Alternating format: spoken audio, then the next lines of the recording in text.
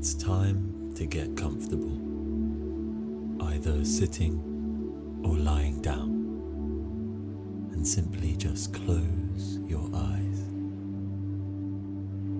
Let your attention gently scan your body for physical sensations like cold or heat or tightness or relaxation.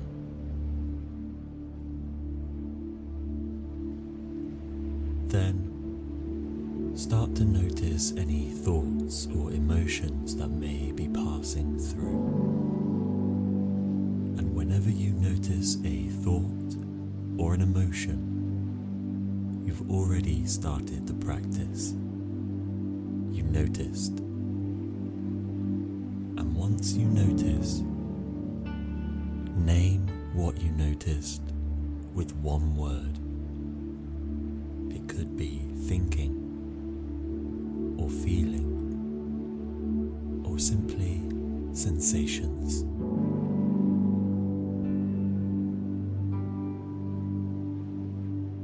It's really important to notice any judgment or criticism of your efforts. Just add one of the labels. Congratulate yourself for noticing and then watch for whatever comes next. This seemingly simple step of naming and noticing creates just a bit of space between you and your experiences. You notice that thoughts and emotions begin, and if you let them be, they end. And you create a place where you can choose to follow them or not.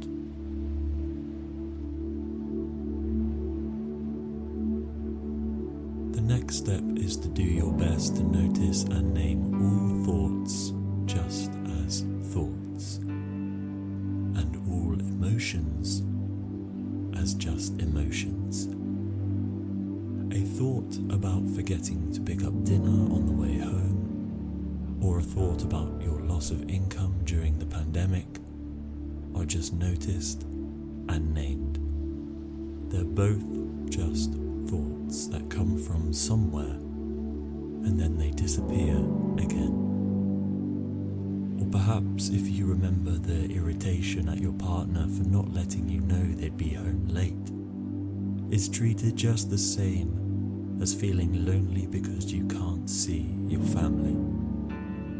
They're both just emotions that come from somewhere and then disappear again. You might be thinking, so what good does this practice do? It will help you notice the acts of thinking and feeling themselves, instead of the content of individual thoughts and feelings. Thoughts and feelings of all sizes and shapes, from mild to overwhelming, come and go. Let's just try it. You may find it a relief to see that the hundreds of thoughts you have each day are just one thing, thinking.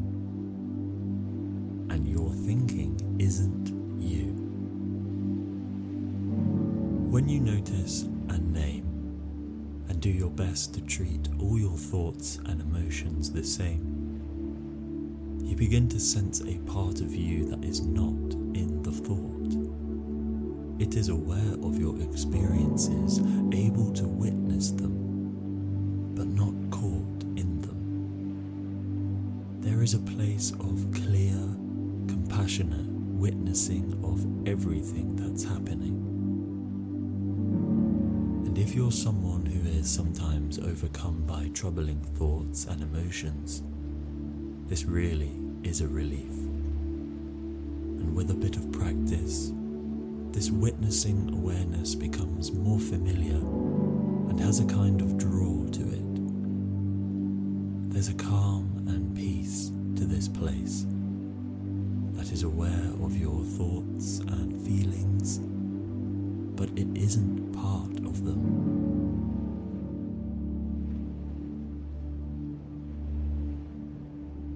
These simple stages of this practice can help you in challenging times.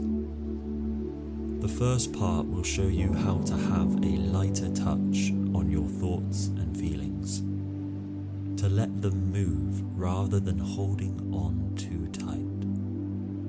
And the second brings you into connection with a quiet, always present space of calm inside you.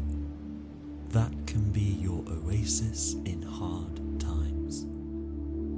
And the more you practice, the more accessible that space will become.